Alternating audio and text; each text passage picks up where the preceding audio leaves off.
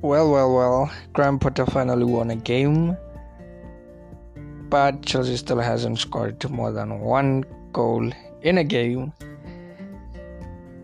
I don't know how the fan base is feeling, but for me this changes nothing, at least for now. I mean, I was quite happy to see the change in formation because he's been trying to play 4-2-3-1 that he isn't really renowned for. One felt he's trying to play it because of the personnel. But then again, I think he played 3-4-3 for personnel as well, particularly the injury to Thiago Silva. I don't know what's happening with Chris James. I think he's probably injured as well, but we know for sure that Thiago Silva is injured. We saw a backline of Badiashile, Wesley Fofana and Kalidou Koulibaly, midfield of Kovacic and Enzo, with Ruben and Ben Chilwell as the wing backs. Front line of Kai Havertz, Raheem Sterling and João Felix. I was very happy with the front line except Kai Havertz because he needs to be swapped for someone else just to see something different, and that someone else obviously that for fun. They tried him. I didn't think he was given enough of a chance, but then again you could put in Aubameyang as well, see what you can get. But basically what I'm saying is there still needs to be a lot of work to be done for Chelsea. I don't consider the win against Leeds, especially with a header from Fofana, as a win. Sure, they've been creating chances for the last 3 game weeks. Chelsea has been creating a lot of chances, but then again, they're still not playing like a team that wants to beat Borussia Dortmund and advance to the quarterfinals of the Champions League, because I mean that's the only realistic goals they can have right now. Other than that, I saw something very interesting with Kovacic and Enzo, and it's a negative thing where you see both players who are box to box. Obviously they're in a double pivot midfield. When they are on the ball, neither one of them wants to advance to a higher position and receive the ball from further up the pitch. It's like they're on a straight line, and when Enzo has the ball, Matteo doesn't advance, a bit higher so he can receive the ball on the other side of the pitch. He retreats into his own half so he can receive the ball from a position that's further back, and obviously we're trying to go forward. So as a result now, there's stagnation in moving the ball forward, which is primarily what Chelsea struggle with. I'll keep saying this every week. They struggle to move the ball forward.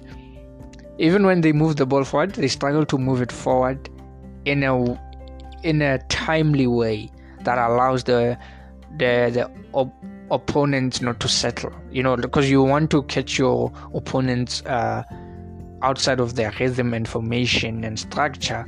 That way you're able to cause more problems.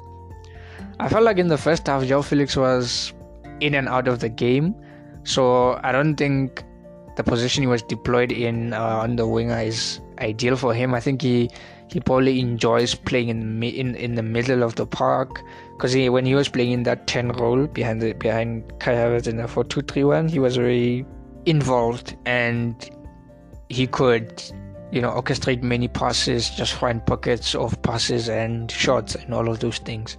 But I found him to be drifting in and out of the match. I even forgotten some point that he's playing. But I think for Enzo at this moment, it's just a matter of understanding his role, because I don't think his role is clear, let's be honest, and it's not his fault. I don't think it's Potter's fault as well, because Enzo plays with Zakaria, he plays with Kovacic, he plays with Ruben Loftus-Cheek, he plays with Gallagher, and all those players have different qualities, and Enzo has to constantly adapt to their qualities, because in the double pivot, for it to work, you have to see what your partner is good and bad at and then play to those strengths and weaknesses. I have given up on Kai Havertz being a goal scorer for us. I don't think he's going to be a goal scorer. He has this soft element in him where he's one-on-one with the keeper. He'll always try to chip the ball over the keeper. Always. Consistently. And either he does that or his shot at goal is a weak attempt. It's just weak. It has no venom in it, no power, nothing. So basically, I've been saying this for a while. I think he needs a mentality coach. He needs someone to tell him to toughen up, someone to just tell him to get that dog that's in him out. Because I think he has that dog because he likes fighting quite a lot. So you see that there's a bit of passion in him, but he likes headbutting players and rubbing heads with them in those mini fights that players usually have. But the way he plays, the way he carries himself as a player that's just soft, elegance, no roughness, no grit, no intensity about him, because I believe if such a talent can have a certain level of intensity, he could be potent. He just needs intensity and a shift in mindset. Ben Chilwell, I have mixed feelings about Ben Chilwell, but I have no doubt that he belongs in our squad. So I won't really say much about Ben Chilwell in that regard. He belongs at Chelsea Football Club. He belongs in the starting position. It's so amazing not seeing Cucurella. It's so amazing not seeing him. I don't hate players per se, but if players are not playing well, they should be benched and for them to figure out stuff that's not working and then make it work. Mason Mount, I'm so happy he's not in the starting lineup. I'm just happy. Les Mount is better at this point. Badiashile, I love him. I have a crush on him, a major crush on Badiashile. He's so beautiful, man. It's so beautiful. He's so calm, composed. Wesley Fofana, beautiful, calm, composed. Kalidou Koulibaly still gives me a headache. Now it's so easy for me to spot where he's doing mistakes. It's so easy for me to spot when he's out of possession. Luckily, he's playing with two centre-backs that are quite calm and quite fast, so they're able to cover up for him. But to his credit, Kalidou Koulibaly, he's the only defender in the back three that we had today that was willing to find those long passes. I'm not a fan of them, but he was making accurate long passes and dangerous ones behind the lines. So I have to give him credit for that. It's a tactic I don't agree with, but if executed well, then there's nothing much I can do or complain about. So yeah, that's pretty much Chelsea, how they played. Leeds United, rather, they're still a mess. I don't understand what they're trying to do. But I like their young players. Crescencio Somerville, amazing player. I think he's still raw. There's room for improvement in what he's trying to do. He's sort of like Noni Madueke when you think about it. They're just these wingers that are just quick, shifty, and like dribbling a lot. And yeah, Crescencio Somerville, I see big things for him, provided obviously that he keeps improving. Brendan Aronson, I feel like he's stagnating. I like the performance of Tyler Adams, the USA captain. I liked his performance. He was solid against Enzo Fernandez. I wouldn't say either of them dominated the other, but they had some nice physical battles in there. But Leeds have sort of lost their identity tactically. Obviously it was meant to happen with the departure of Bielsa, but now I think we've known them as that team that how they're going to play. They have a certain culture and style about them, even if they lose. But now I don't see any of that. I just see some other Premier League team. They sort of feel like Burnley. They feel like Burnley of old. Obviously now it's a new era in Burnley. But do you remember when Burnley was in the Premier League? Leeds feel like that team that you wouldn't miss if they were not there. They don't give you anything special, or they don't have that spark in them.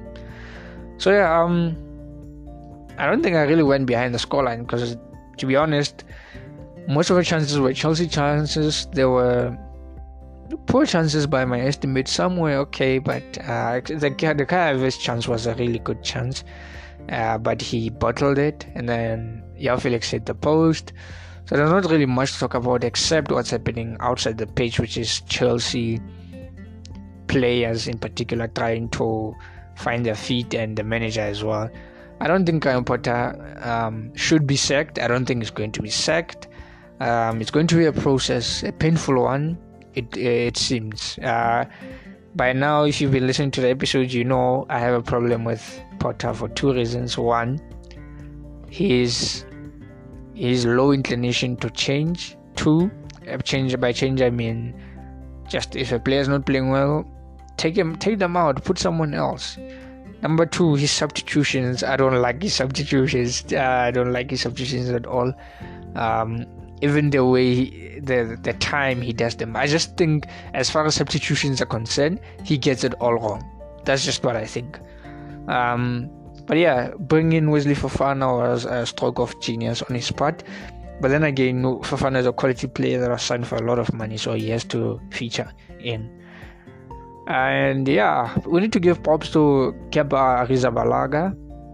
The work he's been doing at Chelsea, quietly so, has been fantastic. He's been one of our saviors alongside Thiago Silva, because Kepa makes fantastic saves every week. One might say that's what he's supposed to do, but we know that in the past we've been complaining about him quite a lot, so we need to give praise when he's doing good things as well. So yeah, there's not really much to say as far as Chelsea is concerned, but looking forward to the fixture against Dortmund. I hope Chris James will be back. Looking forward to seeing the shift in tactics. I don't think they should particularly change tactics from the first Dortmund game, because we had a lot of chances, we just couldn't create, we just couldn't convert. And obviously Gregory Kobel was amazing, and Emre Can cleared the ball, one of the balls off the line. So yeah, I mean, we want results, but again, we have to put context to things and just not say all is bad when all is not bad.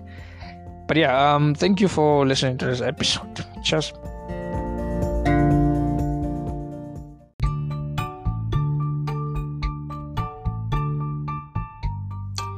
If you enjoyed this episode, please consider subscribing or following the podcast on whichever platform you're listening from.